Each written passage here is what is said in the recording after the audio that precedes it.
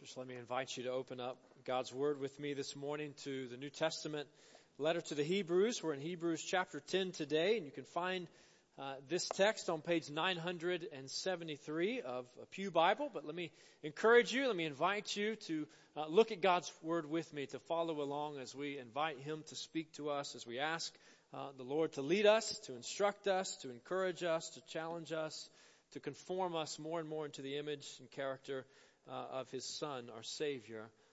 But we're looking at the book of Hebrews. We've been looking at the book of Hebrews over the last couple weeks. We're in a mini-series titled Jesus is Better.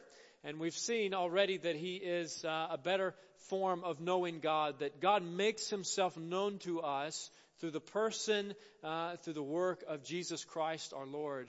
We've also seen that Jesus is a better priest. He's a permanent priest.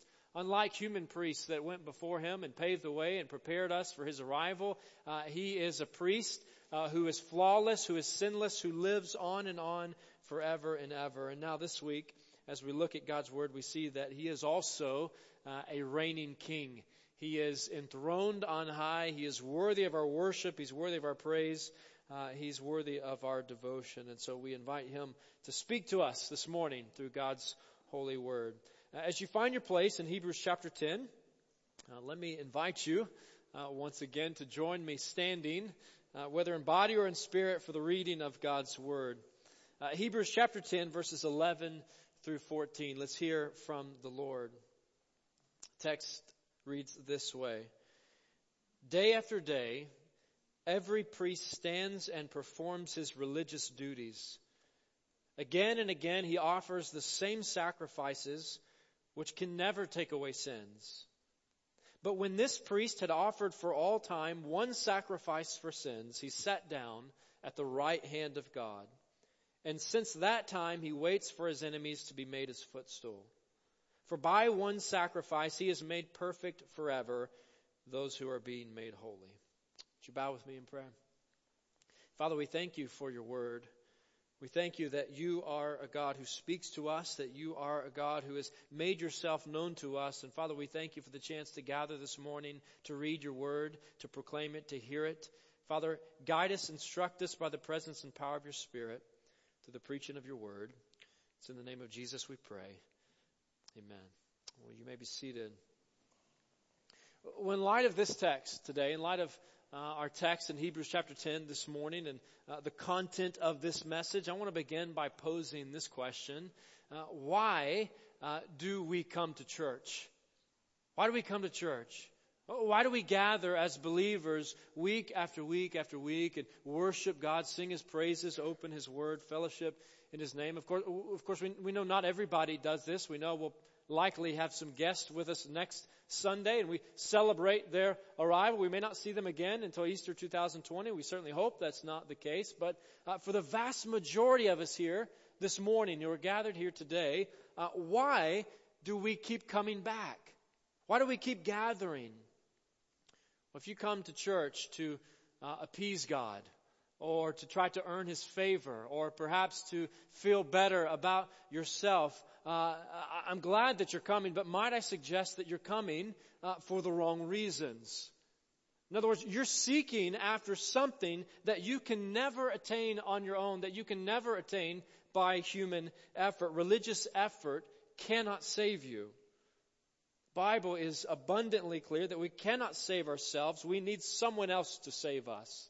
We need someone else to rescue us. We need a Savior. We need a rescuer. And Jesus Christ is our rescuer. Now, unless we're just steeped in that sort of language, we automatically react against it because it confronts us. It confronts us in our sin and our pride. We want to think that we can do this. We want to think that we have this figured out. We want to think that we are good enough, that we can somehow accomplish things on our own. Of course, we were reminded, those of us that live in North Shelby County, we were reminded early this morning that we're not in control, that we are dependent on another, that we are not ultimately sovereign, that we are not all-powerful, but there is one who is. And when it comes to our spiritual situation, our spiritual condition before this Most High God, only Christ Jesus can save us. Christ is the all-sufficient Savior. And He's also a sovereign King. Christ is the all-sufficient Savior and sovereign King. I think that's the point that Hebrews is driving home here. You see, verse 11, day after day and again describe the monotonous and repetitive practice of religion.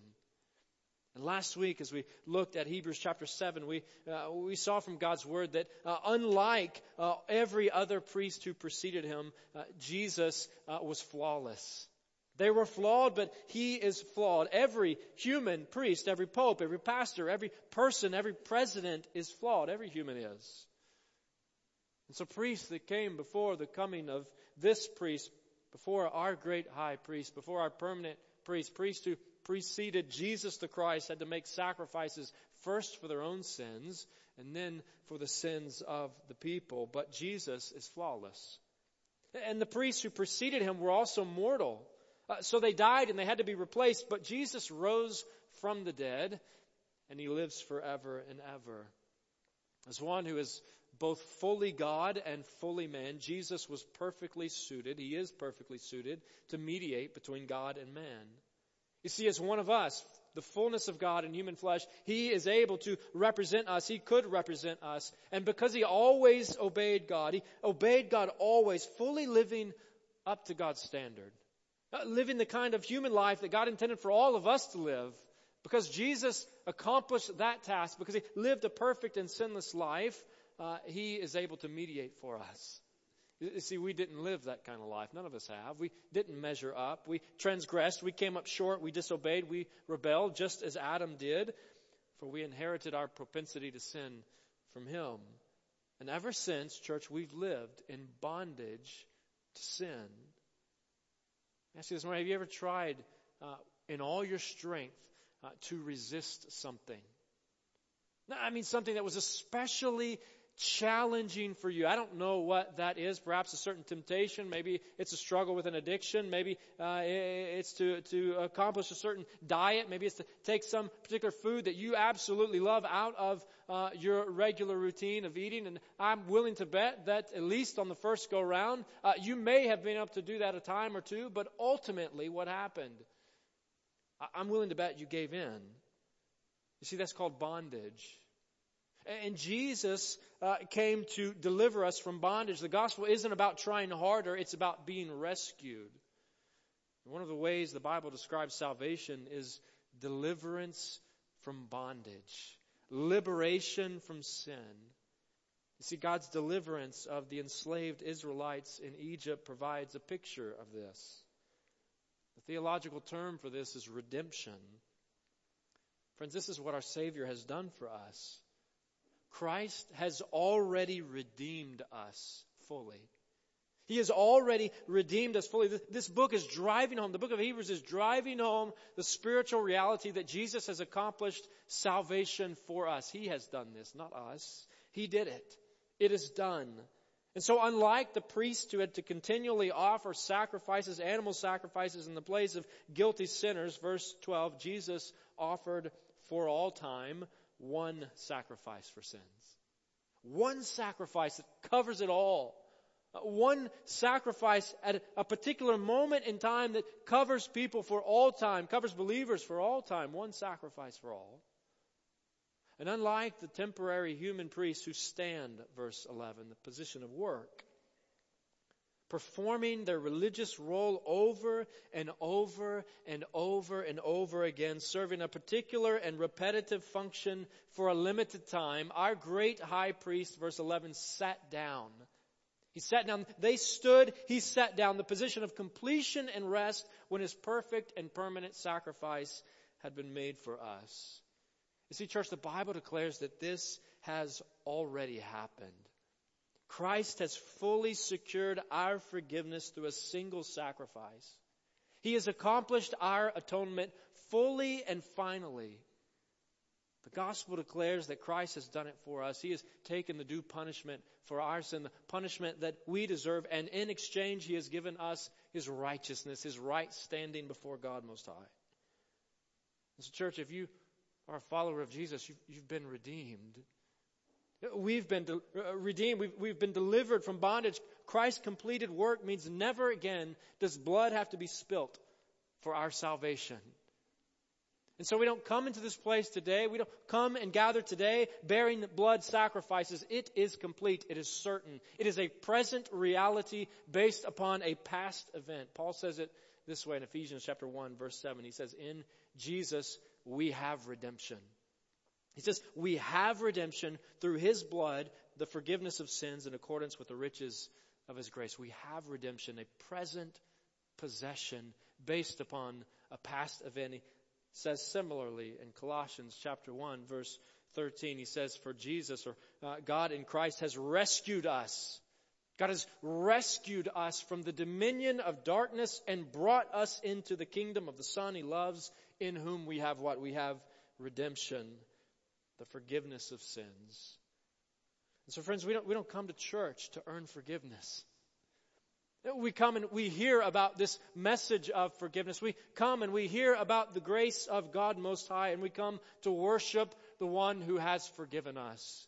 And so our gathering as followers of Jesus Christ, as children of God, as those who've been saved by God's grace, becomes far more about a person than it is about performing any particular task. Of course, there are things that we do when we gather, but ultimately our aim is to glorify God Most High, to worship a risen Savior, our Lord Jesus Christ. So in our church mission statement, we begin by saying we exist to glorify God. So it looks like there's some things that we do as a result of that. There's some ways that we strive to glorify Him, but we exist to glorify God. Only Christ can save us. And friends, He has saved us. And so we come to church to celebrate that forgiveness. Come to church to celebrate redemption, to praise our Redeemer. If He were just a Savior, He would be worthy of our thanksgiving. Certainly we would owe Him thanksgiving, great gratitude for saving us. But friends, Jesus is not just our Savior. He is also the King. And so we praise Him. Christ is the all-sufficient Savior and sovereign King who is reigning on high right now. Christ is now reigning over us in glory. You see, when the author of Hebrews states that Jesus sat down at the right hand of God, verse 12, he's speaking of Christ's enthronement, of His exaltation, saying something that He's already said and saying something that He's going to say again. In other words, this is a central and consistent piece of His message. How do we know this? Listen to the consistency with which he writes. Hebrews chapter 1, verse 3. The author begins and says, the Son of God, is the radiance of God's glory and the exact representation of His being, sustaining all things by His powerful word. He writes, after He had provided purification for sins, He sat down at the right hand of the Majesty in heaven. Then again in chapter 8, verse 1, he says, now the main point of what we are saying is this: we do have such a high priest who sat down at the right hand of the throne of the Majesty in heaven. Chapter 10, verse 12, our text for this morning, he says, Jesus sat down at the right hand of God. And again in chapter 12, verse 2, he writes, he says, fixing our eyes on Jesus, the pioneer and perfecter of faith, he says, for the joy set before Him, He endured the cross, scorning its shame, and did what? He sat down at the right hand of the throne of God. Apostle Paul writes it this way to the Philippians. In Philippians chapter 2, verse 9, he says, therefore God exalted Him to the highest place and gave Him the name that is above every name. That's Paul's way of stating the same truth that the author of Hebrews is stating here, that He was exalted, that He was taken into glory, that He was enthroned, an exalted Savior sitting on the throne. Why? Because He is the King.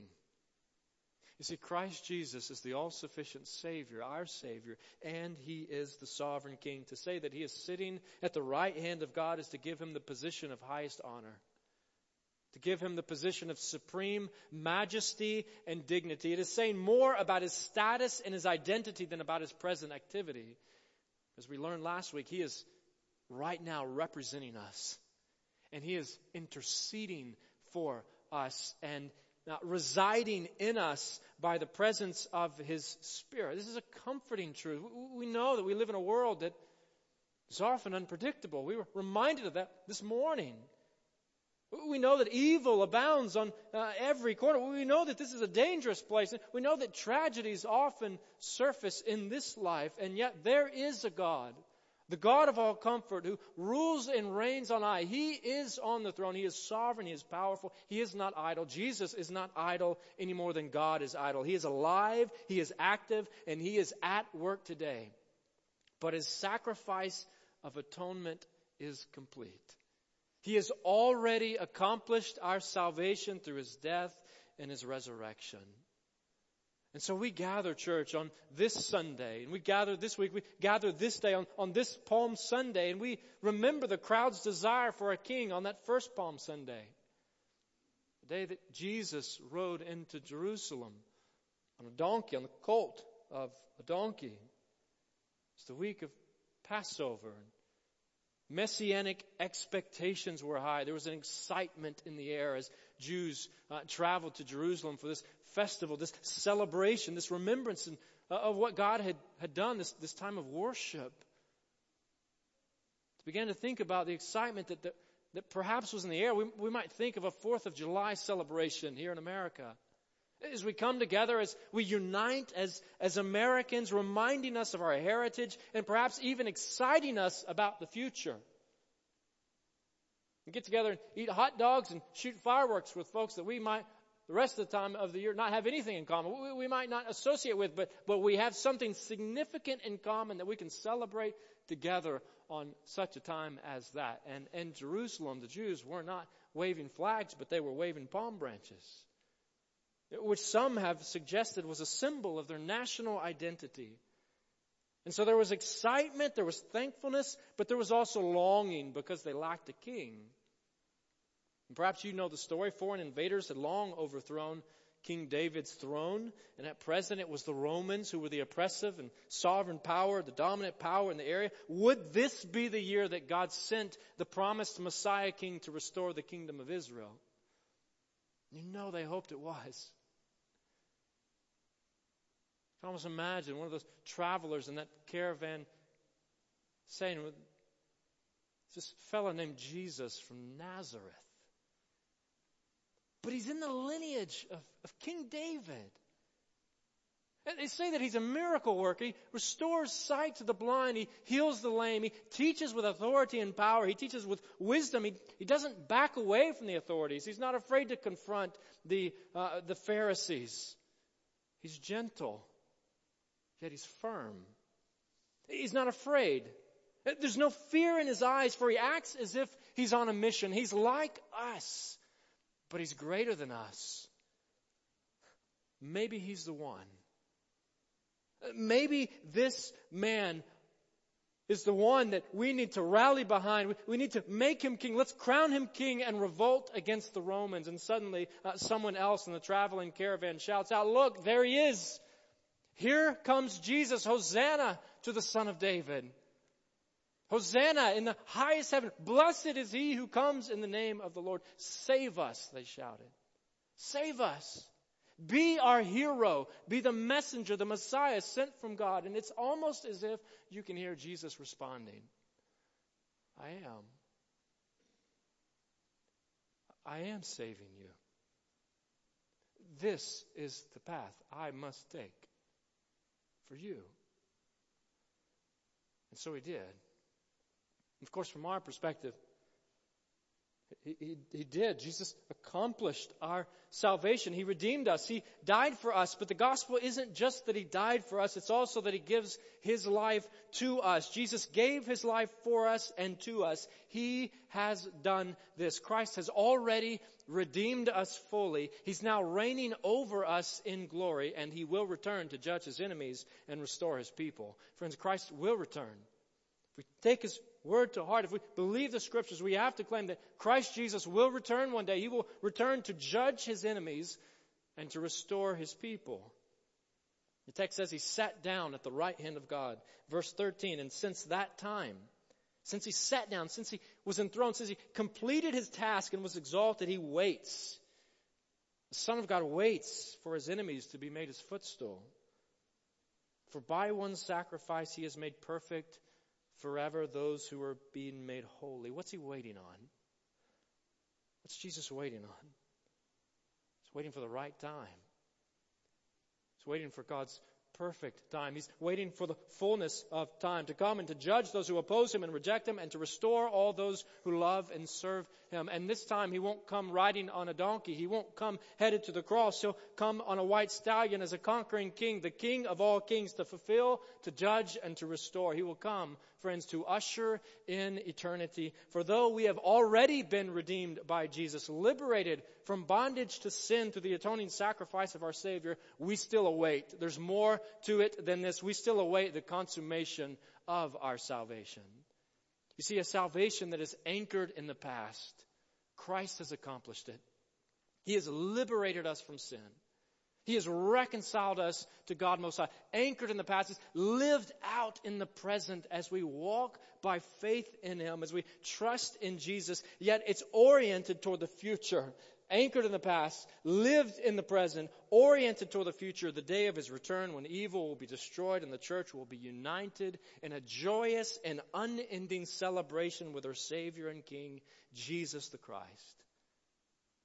In other words, there's no greater or more significant truth for us than what Jesus accomplished already at Calvary, but we still await. We still await and we still anticipate the eternal ramifications of Christ's work on our behalf.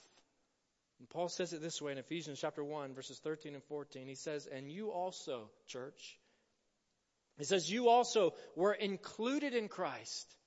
In other words, you were counted among His people when you heard the message of truth, the gospel of your salvation.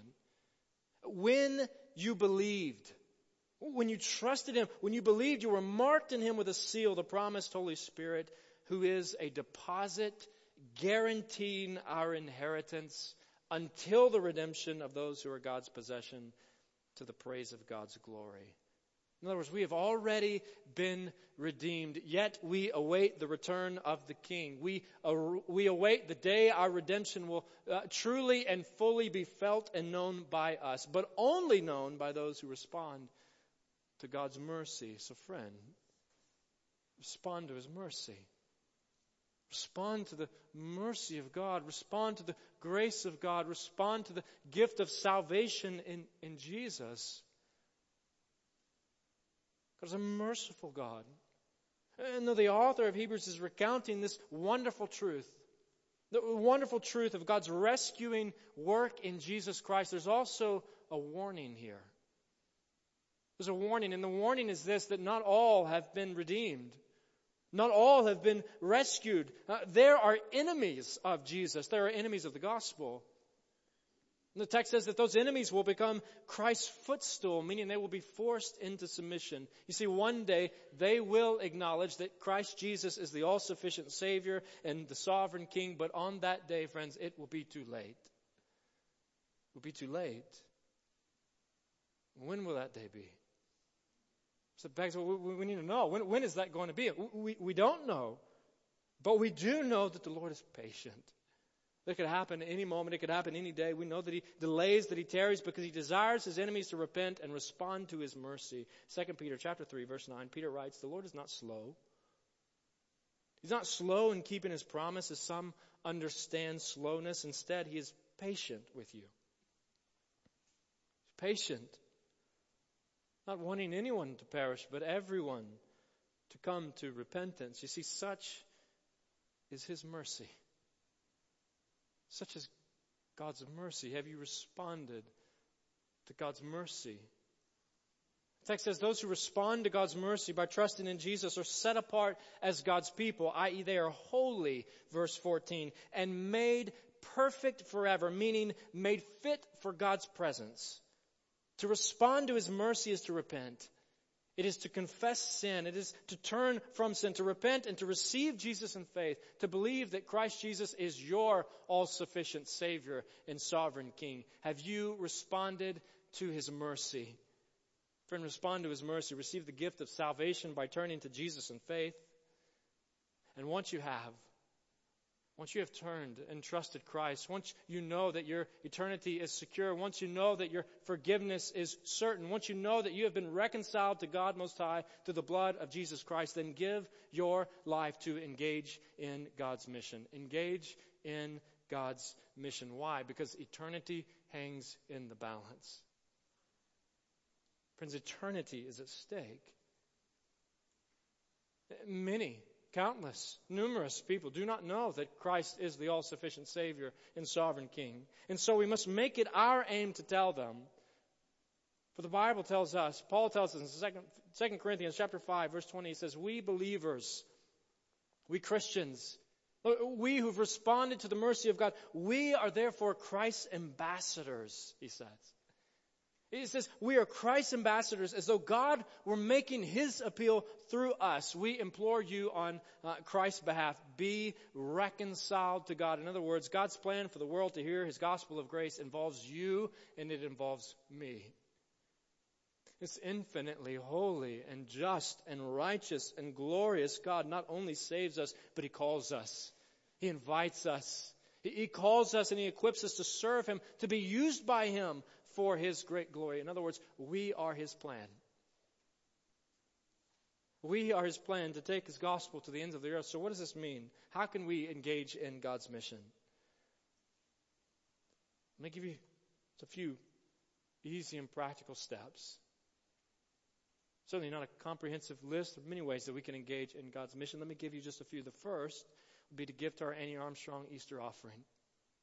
To support evangelism, to support church planting and revitalization across our continent in some of the most unreached areas. To give above and beyond for the work of the gospel going forth in frontier areas. Of course, you can do that by designating that on your offering, giving with envelopes that you can find in the pew racks. You can do that online on our website.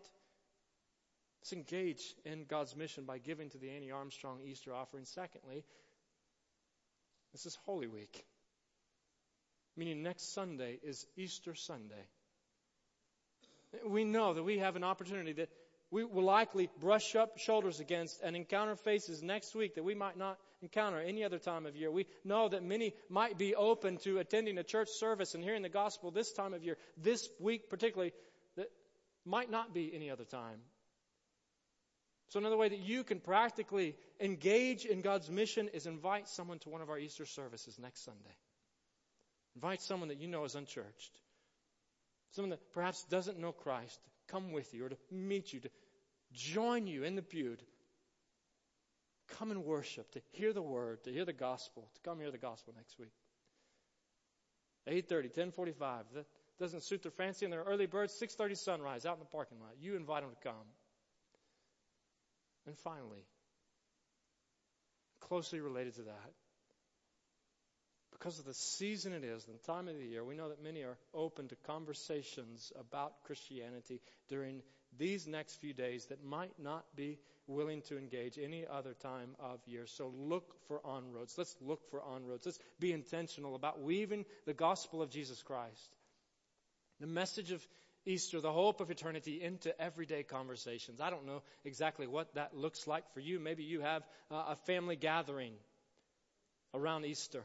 I know some do. Not everyone does. Maybe you have a gathering where you're with cousins and aunts and uncles and grandparents and great aunts and nephews and nieces and folks that you love but you don't see very often, and folks that perhaps are not always in church, maybe rarely in church, maybe unbelievers. Maybe it means saying something to Uncle Jimmy about that. It means engaging in that conversation. Say, hey, Uncle Jimmy, I love that we get together this time. Why do we do that on Easter? What's so significant about this holiday? Do you know the meaning of Easter? En route to the gospel. Maybe it means a conversation with a neighbor or a friend about children's activities that you engaged in. Easter egg hunts. Something you do together. An opportunity to weave the gospel of Jesus Christ into everyday conversations. May we be people who first respond to the mercy of God. If you haven't responded to the mercy of God, respond to the mercy of God today. Mercy that He has made available and known through His word to you and to me. Respond to His mercy, and then may we be a people who engage in God's mission now and forevermore, now and until our Lord and Savior, our all-sufficient Savior and sovereign King returns for us. Amen. Father, may it be so in our lives. May we be people who trust in you. Lord, who see our sin for what it is, a stain before the Most High God. And Father, may we repent of it. May we turn away from it. May we turn away from sin and self, our own pride. May we humbly bow before you and recognize that you are our Maker, our Sustainer, and our Redeemer through Jesus Christ. Father, may we trust in Jesus. May we proclaim the riches of His grace. May we live our lives for His glory. Father, would you lead us to live for you? Convict us where we are in error and excite us about what you have done for us. Lord, you have rescued us. You have saved us by your grace. Made forgiveness available to us through faith in Jesus Christ. Lord, may we respond to your mercy. Lord, I pray that if there are any gathered among us today that do not know your saving mercy, who have not trusted in Jesus for salvation, that today would be the day. Father, I pray that you would convict them in the error of their ways, and Lord, that you would draw them to your mercy and that they would find forgiveness at the foot of the cross. And Father, I pray for all of us, Lord, that we would live lives that are centered around your gospel. Lord, that this message of salvation, that this hope of eternity would spur us on to engage others with the truth of your word.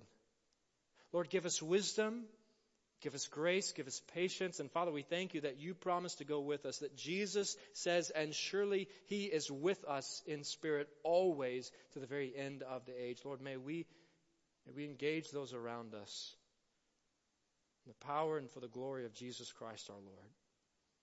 Father, may our lives lift high the cross.